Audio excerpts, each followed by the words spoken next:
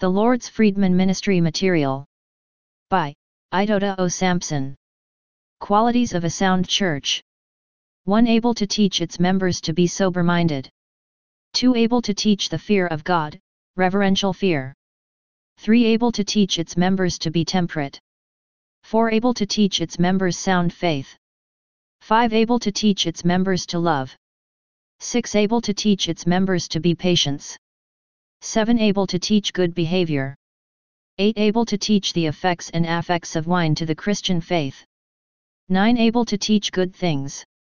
10. Able to teach and admonish the young men and women to love their husband-wife. 11. Able to teach obedience. 12. Able to teach, exhort, and rebuke those that are on the contrary. 13. Able to teach and preach sound doctrine. 14. Able to teach integrity. 15. Able to teach giving. 16. Able to teach and preach truth. 17. Able to teach and preach Christ. 18. Able to preach the message of reconciliation, i.e. evangelism or outreach. 19. Able to preach heaven and hell. 20. Able to preach God's judgment. 21. Able to preach resurrection of the dead. 22. Able to teach good works.